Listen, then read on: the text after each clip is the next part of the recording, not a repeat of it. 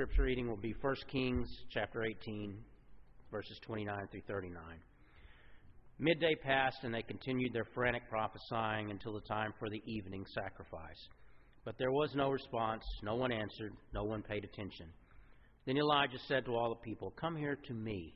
They came to him, and he repaired the altar of the Lord, which had been torn down. Elijah took 12 stones, one for each of the tribes descended from Jacob, to whom the word of the Lord had come, saying, "Your name shall be Israel." With the stones, he built an altar in the name of the Lord, and he dug a trench around it, large enough to hold 2 seahs of seed. He arranged the wood, cut the bull into pieces, and laid it on the wood. Then he said to them, "Fill 4 large jars with water, and pour it on the offering and on the wood." "Do it again," he said, and they did it again. "Do it a 3rd time," he ordered, and they did it the 3rd time. The water ran down around the altar and even filled the trench. At the time of sacrifice, the prophet Elijah stepped forward and prayed, "Lord, the God of Abraham, Isaac, and Israel, let it be known today that you are God in Israel, and that I am your servant, and have done all these things at your command. Answer me, Lord, answer me, so these people will know that you, Lord, are God, and that you are turning their hearts back again." Then the fire of the Lord fell and burned up the sacrifice, the wood, the stones, and the soil, and also licked up the water in the trench.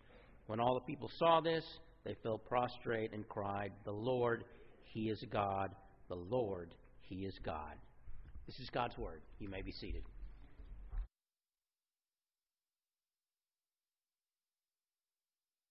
Inside of the announcement sheet, you'll find an outline that you can use as we go through the study of 1 Kings chapter 18 this morning. And while you're getting that all out, just some more information, kind of FYI information for you. This next Sunday, as you know, at the end of the year, we always have what we do as a look-back message or a look-back sermon, a look-back Sunday. And that's what we're going to do this next Sunday. And we're going to look back and be reminded of all of the things that God accomplished this year through this church family and all of the ways that God used this church family to serve people in this community. That'll be January 4th. And then on Sunday morning, January 11th, as you know, we also have a yearly theme that we roll out. And that Sunday, January 11th, is going to be the morning that we roll out the theme for 2015. Also, before we have our prayer this morning, it's always good to be aware of people that are around you and people that bless your life. A couple that have been a part of our church family here for a very, very long time. First, one of the husband grew up in this church and then married a woman, and they served overseas in Japan for 15 years. And this past year, about the middle of 2014, they came back to the States with their family and are going to be settling here in the States after 15 years of very fruitful and effective ministry in Japan. And today is Ken and Etsuko Heiston's last Sunday with us.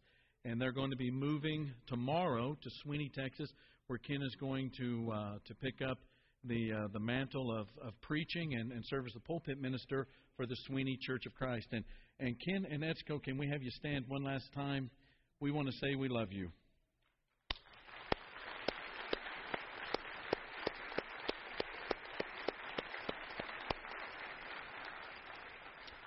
And we say Godspeed to you, and we're happy for all of the ways that God is going to use you in the future in Sweeney, Texas. Also, we have guests who come and are part of our church assemblies from time to time. And a lot of time we recognize these folks and we know who they are. And other times they can come in and they can go without us really having a chance to welcome them or to greet them or to spend time with them. And I didn't want that to happen this morning for a couple that very, very special to Ellen and to me and to our family. Lots of times we put a lot of focus on the people that do mission work full time and sometimes don't recognize the great and wonderful contributions that people who may not be doing mission work full time but are in the military or with the State Department, working with embassies or in with different industries, who because of their faith seek out a community of faith, a church, wherever they are in the world to worship and to encourage those people. And we have a couple like that in our church assembly this morning. This couple have worked with the State Department. Lane and Ruth Ann Cubstead are here with us this morning. Lane was part of the embassy crew in Tehran back in the 70s when the Shah was leaving and Ayatollah Khomeini was taking over. Has worked in different places. Where they became very dear to us, it was during our time in Brasilia, Brazil. And Lane and Ruth Ann were there. Lane was an undersecretary to the ambassador there in Brasilia, and they were surrogate grandparents to Jessica and to Jordan. And when we found out that they were coming back and to San Antonio for a special occasion in their family, we asked Jordan if he remembered Lane and Ruth Ann, and he said, yes, these are the people that I would go over to their house and watch DuckTales with. And we said, yes, that's them. And they were completely generous with our family. And there were it's difficult times when you're on the mission field from time to time. And Lane and Ruth Ann were rocks for Ellen and for me and for our family and for the other missionary families that were there at that time. And 60 years ago today, they were in San Antonio celebrating their honeymoon. And 60 years later, today, they are celebrating that 60th wedding anniversary in San Antonio with a daughter and a son-in-law, Con and Kathy Drennan. And I'd like to have Lane and Ruth Ann stand and be recognized for all of the great things that they've done for the kingdom overseas.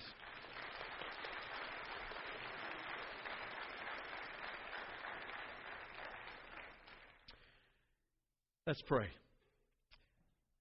Father, how beautiful it is for us to come together and in the glow of the grace that you have filled our hearts with, inexpressible joy and that peace that passes understanding because of your nearness.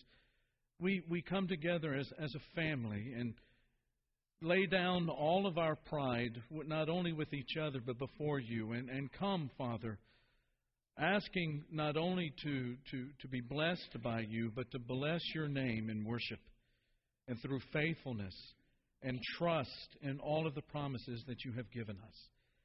We pray, Father, at all times to be transformed, to have that fruit of the Spirit become such an indelible part of the way that we live and where we place our affections and how we respond and to react to all of the things around us, Father, to bring glory to you and to help folk around us to understand the power of your kingdom as it comes to reside in our hearts and souls. We're thankful, Father, for the text that we have before us this morning. And we ask that you give us eyes to see it and ears to hear it. And we ask, Father, that you help this text, Father, to change the way that we live in this world around us to your glory. We pray it in Christ's name, and all the church said. We're going to be in 1 Kings chapter 18, but I want to go all the way over to Matthew chapter 17. It's a really interesting chapter in Matthew's gospel. It's the story of the transfiguration of Jesus. And you remember the story, Jesus is getting kind of to that end part of his ministry. He's gone to the northern part of Galilee. He's spending some time away from the crowds. He's there with his disciples, and he goes up on top of this mountain with James and John and Peter. And while he's there, he is transfigured before them, which means that the glory that Christ shared with God in heaven begins to make its way out of his body again, and they see it. They see it very visibly with their own eyes. The fact that his clothing became whiter than white, that it became whiter than the white that is in lightning itself. And it was a great, great moment. But there's kind of a side part of that transfiguration. And that's when Peter, James, and John, they see two figures with Jesus. And you remember who those are, right? They are, first, Moses and Elijah. Now, you think about the Old Testament, and as Herb mentioned before, we went through the entire Bible this year, spent a lot of time in the Old Testament thinking about those prophets and thinking about those wisdom literature books and thinking about Torah and those books of Moses. And in thinking about all of those characters, from David to Moses to Abraham, these are the two that show up. Moses and Elijah. Why? Well, I think Moses is probably pretty easy to understand. Moses is the one, the greatest figure in the Old Testament. He is the one that led the people out of their slavery, led them in that Exodus, and helped them, led them to that place where they entered into the Promised Land and were formed into this nation that God called His own. And in Matthew's Gospel, Jesus is often portrayed as the greater Moses who leads His people out of a greater Exodus and delivers them from a greater enslavement and enslavement to sin. So Moses, pretty easy to understand. But what about Elijah, especially when you think about Abraham or Isaiah or Jeremiah or Joseph or Isaac or Jacob or any of the other patriarchs? Why is Elijah there? This is a good question. And I think the answer to it is that Elijah is the great prophet that is associated in the Hebrew mind of turning the hearts of the people back to God. Not just on a regular day-to-day basis, but turning the hearts of the people back to God during a time in which there was a tremendous shift in the faith life of the people of Israel. And 1 Kings chapter 18 is the story of Elijah doing that very thing. Now, as you know, and we want to do a little context here, as you know, in the days of Elijah, the faith of the people of Israel have experienced a gigantic shift. It shifted their focus and their trust, their worship from the God of Israel, Yahweh, to Baal. And you ask the question, why in the world would they do something like that, especially with the history that they have with God? Well, the answer, I think, is the shift is brought about because of a shift in the weather. There's a drought in the land, and Israel is beginning to suffer. And part of the appeal of Baal is that he is the one, the God of the neighboring nations that controls the weather. And whenever you see an image of Baal, you usually see him with his right hand up in the air, because the right hand is the hand of your strength. It's the arm of your power. And usually what is in that hand is a lightning bolt, because it's Baal who controls the weather. He's the one that controls the lightning. He's the one that brings the rain. And also associated with the worship of Baal was cult prostitution, sometimes involving some very young girls. There was the mutilation of self, as we're going to see here in just a little bit. And there was also the occasional sacrifice of the firstborn. And here's Israel in the middle of a drought for a lot of years, and Israel has grown very desperate. And so they decide that they're going to take a chance with Baal. They decide to buy a lottery ticket with Baal, which is not a very wise decision, because the worship of Baal is going to bring a lot of terrible things into their life, as we'll see in this text. But it's into that context of desperation and the drought and not wanting to trust God very much anymore, because God's not bringing the rain, but wanting to trust the rain God of all of those nations around them, that Elijah enters into the scene. And Elijah just cannot believe what it is that he's seeing. And he sort of says out loud in verse 21, "How long will you waver between two opinions?" How long will you waver between two opinions? If the Lord is God, follow Him. But if Baal is God, then follow him. Now, Elijah is not just a guy that's going to kind of throw out a rhetorical question and, think about it over dinner tonight. He's a man of action. He is a man that is going to take some faith action, and that's what he does in the text. He's got to do something about this double-mindedness on the part of Israel. So he organizes this contest, sort of a winner-take-all contest on top of Mount Carmel. And it's a God of Israel versus Baal kind of a contest, but it ends up being a little bit lopsided. You have 450 prophets of Baal. You have 400 prophets of the Asherah versus the one prophet of God, which is Elijah, 850 versus 1. And as word begins to spread of this contest, people begin to hear about it. They get interested. It's a big show that is coming into the region around Mount Carmel. And the people begin to pour into that area. They have to see this contest for themselves. And in this winner-take-all kind of contest, there are going to be just a couple of rules, not much, but a couple that have to be strictly abided by. The first is you build two altars. You build two altars, one for Baal, and you build one for God. And you separate the two so that nobody mixes them up. The second rule is you have to take a bull and you have to put it on top of the wood on each of these altars, but no one is going to be allowed to start the fire for the sacrifice. The rule is, and we pick up in verse 24 of chapter 18, you will call on the name of your God, and I will call on the name of the Lord, and the God who answers by what? Answers by what, church? By fire. He is God. He's the real God. He's the true, bona fide, genuine, authentic God who deserves all of the worship. Well, everyone agrees to the contest rule. Seems pretty fair. Can't really cheat if you're looking for, fire to come down from the sky. And Elijah allows the prophets of Asherah and the prophets of Baal to go first. We pick up the story in verse 26. So they took the bowl given them and they prepared it. Then they called on the name of Baal from the morning until noon. Baal, answer us, they shouted. But there was no response. No one answered. And they danced around the altar they had made. At noon, Elijah began to taunt them. Elijah is actually trash talking here. The kind that you would do in your backyard playing football or playing wiffle ball with your brothers. He begins to taunt them at noon. He says, shout louder. Surely he's a god. Perhaps he's in deep thought and you need to wake him up. Or he's busy, or he's traveling. Maybe he is sleeping and must be awakened.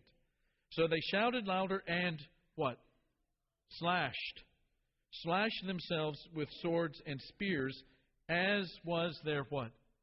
Custom. Until their blood flowed.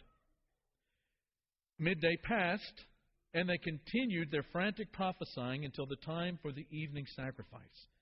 But there was no response. No one answered. No one paid attention. You get the emphasis in the language here, right? There was no response. No one answered. No one paid attention. Now, evening has come, and it's Elijah's time. It's his turn, and he does a couple of interesting things here. You look down at verse 30. Elijah tells the people to gather closer around him. Crowd has shown up. They've been kind of milling around watching the prophets of Baal and the prophets of Asherah do their thing. Maybe because of the blood that is beginning to flow, they're backing up a little bit, especially with the swords and the spears that are flaying about. But Elijah, now it's his turn. And he said, I want you to gather closer to me. And the reason is he wants them to not only see what he's doing, but he wants them to hear what he's saying while he does it. And what Elijah does is he takes, and this is where everybody can see it, he takes how many stones? 12 stones. 12 stones. 12 stones. 12 stones. I've heard that before. 12 stones. I wonder what it means. He takes 12 stones, and notice what else he does. He puts the 12 stones in place, or as he's putting these 12 stones in place, the author of 1 Kings makes it clear that Elijah is making a point with these stones.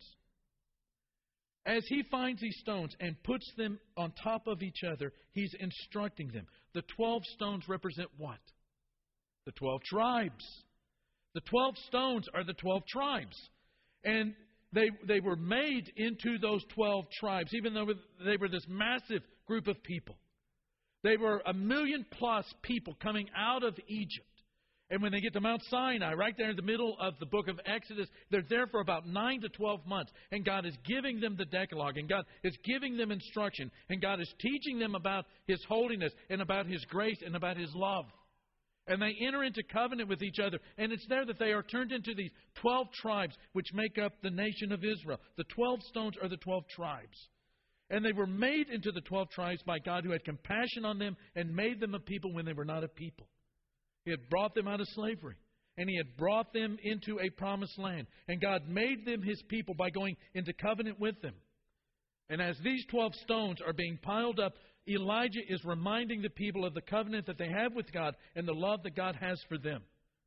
And these 12 stones call to memory all of the promises that God has made and kept with His people. Now, Elijah, I don't know how old he is. But he is not a spring chicken, and it's probably taking a while for these stones to get piled up and to get laid up in such a way that this gigantic bowl can be put on them. And it takes time. And as they see the first stone and the second stone and the fourth stone and the 10th stone, it gives them time to think about all of the ways that God had worked in and out of their lives and had blessed them and taken care of them and His promises and protection and all of these things. Why does He do this? Well, it's this.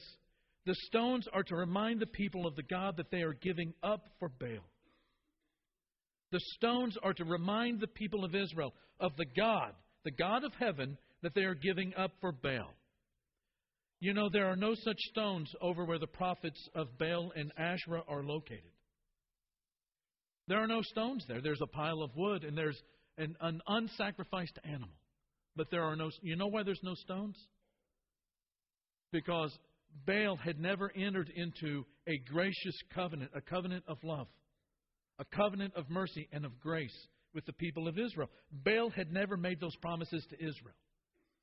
And one of the things that Elijah is trying to remind the people of is that God promises and delivers a unique kind of love.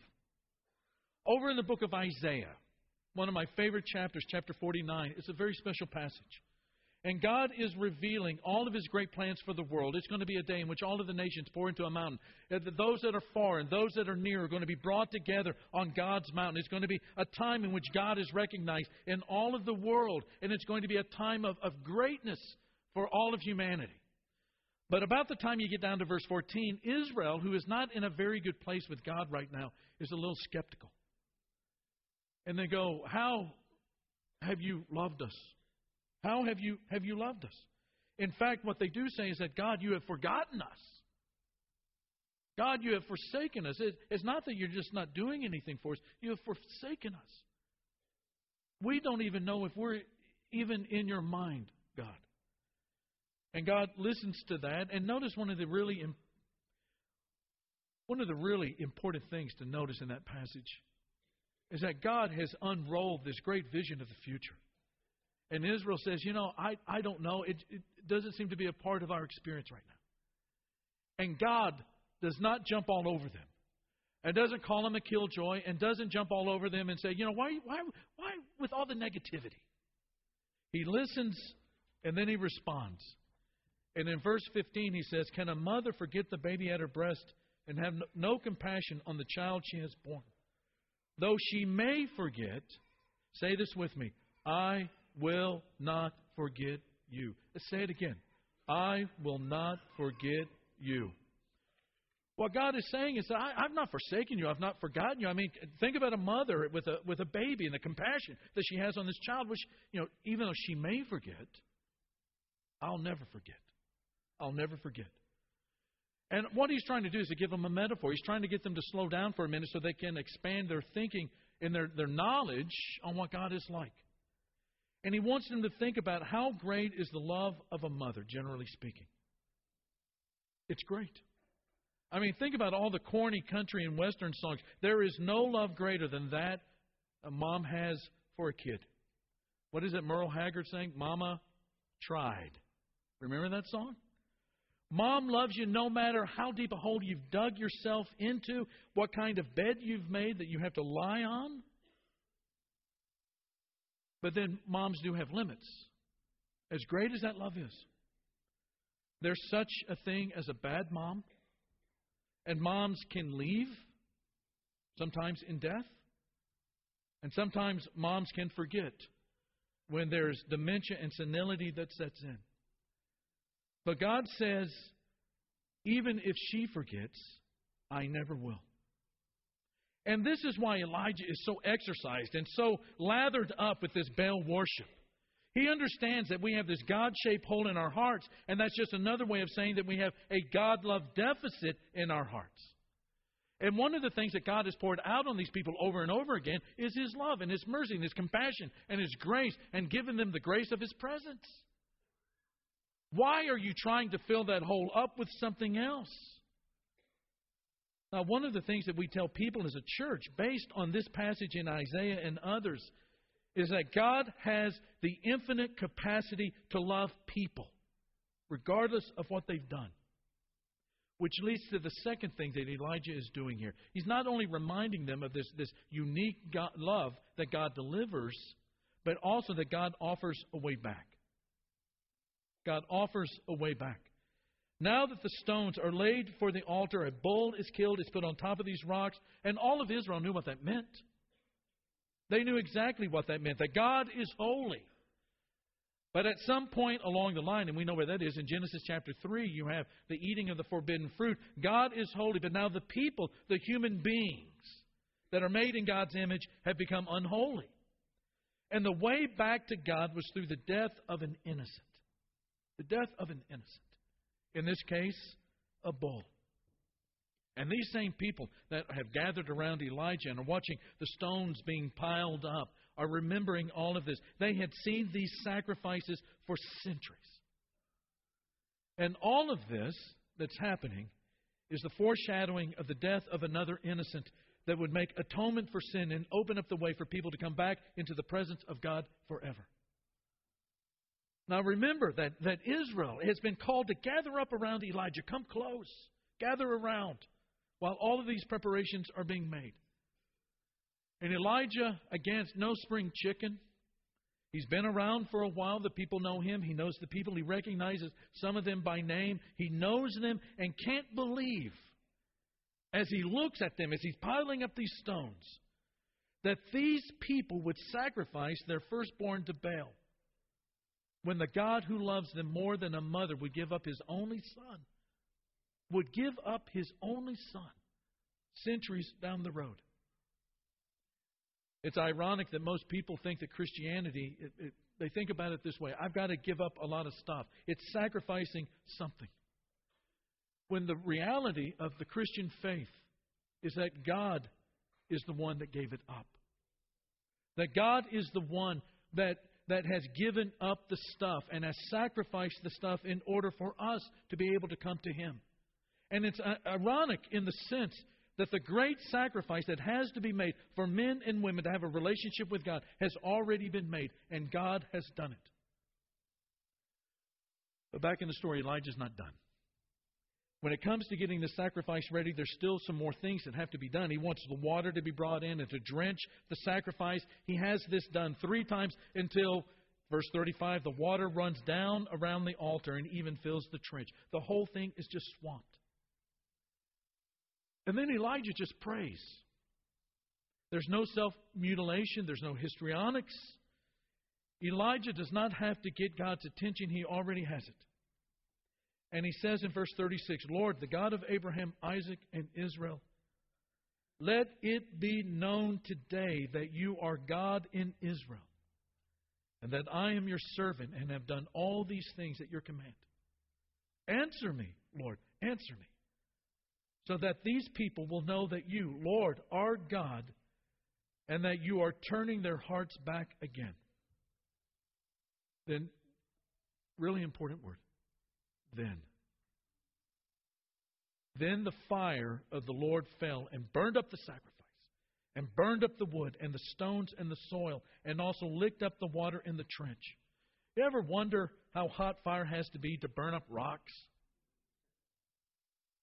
I don't have a clue, so I had to go to that fount of information and wisdom on the internet, Wikipedia. Now, if Wikipedia is true, and they're not always about the truth, they're more about perception, but it says, depending on the rock, anywhere from 1,000 to 2,000 degrees Fahrenheit. That's really hot, regardless of what your perception might be. And when the people see this display of power in response to Elijah's prayer, they say, verse 39, the Lord, He is God. The Lord, He is God. Which is a reminder that God has limitless power. Sometimes people want to see that power before they decide to give religion a chance. They want to see some display of power, manifestation of some miracle before they turn to religion as an answer. The people in Jesus' day, even though they were surrounded by living proof of His miracles, people being healed, they one time said to Jesus in Luke chapter 4, do here in your hometown the things that we've heard that you've done in Capernaum. And people think that they need to see the fireworks and the amazing displays of shock and awe before they can believe. The greatest display, I think, of the power of God is just draped around this auditorium. Do you know that the greatest manifestation of the power of God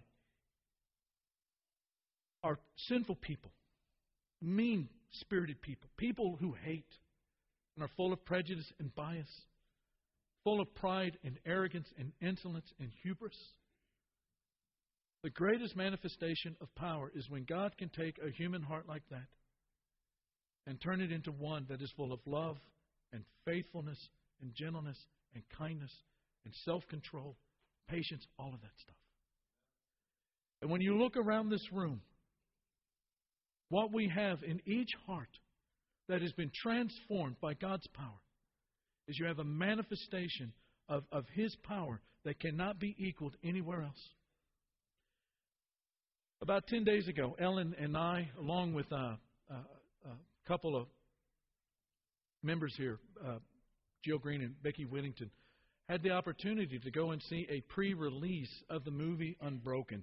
We had, many of you have, we've read the book and have been amazed at Louis Zamperini's life, and had a book club meeting and even discussed the book over some very good food over at Jill's house. And some of you have already seen the movie. It opened up this last Thursday. But the movie is a tremendous movie on the life of Louis Zamperini. And if you've not read the book, I would recommend it. He's a high school track star that turns into an Olympian, runs as a high school kid in the 36th Olympic in Munich. World War II breaks out. He's fighting in the Pacific. He's a bombardier in World War II. Survives some tremendous flak hitting the plane that he's flying in. In the end, he's sort of ordered to along with that crew whose plane has been shot to pieces, to get into another B-24 Liberator and to fly a search and rescue mission. The plane falls apart over the ocean, over the Pacific. They are in a raft. There's 11 men on this crew. 3 survive, of which Zamperini is one. 2 lifeboats. They spend 47 days out on the open ocean before they're finally captured by the enemy. They are in a concentration camp until the end of the war. And by the time the end of the war comes, Zamperini's life is just completely unraveled. Completely. He has been tough. His will is unbroken. He is tough. But now that he is back in the United States, the war is over. He is anything but unbroken. And his life is falling apart. He is fractured as a human being. His life is fragmented. He's drinking heavily. He is starting to circle the drain. He's tried to do everything he can, from marrying somebody he loves to holding down different jobs. His life is going down the tubes until the day he becomes a follower of Jesus of Nazareth. And his heart is so completely transformed. So completely transformed that he is able to go back and to face those that had tortured him during the war and to offer them forgiveness. His life is so transformed that he never, ever, ever has to lean on anything else again to find significance and purpose and joy and peace in life ever again. The power of God transforming his heart. And when I think about that power, and how it's touched every single person in this room in one way or another, to one degree or another, it reminds me of the greatness of the grace that has come to us. That God's love is so unique that in His own righteousness and holiness could have kicked us to the curb, but He does not. He offers us a way back. And not only does He offer us a way back, but He puts His limitless power at our disposal in order to turn our hearts back to Him in such a way that it makes an indelible mark and an impression on the people in all of the communities around us. To think about that kind of power and that kind of love that can change a life and make it whole once again and can put it back together. And friends, all I'm trying to say this morning to you is that if you have placed your faith in Jesus, your sins washed away in baptism, have chosen to make Jesus your Lord, then that is a power that at your baptism, God's Spirit came to live inside of you in such a way that you not only were sanctified, but you were completely placed day after day, step after step, into coming into conformity with the life of Jesus and all that entails.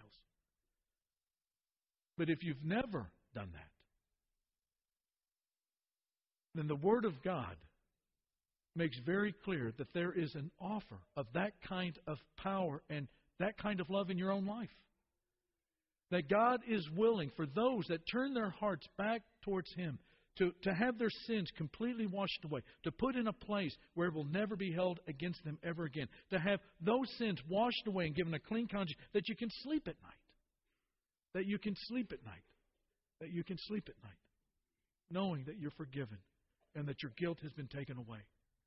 That a power, sometimes we try to do this on our own, and we try to wield so much power in our life that we're by the sheer willpower, human willpower, we're going to make these changes only to fall short less than a month later, less than 28 days later. It's not a habit.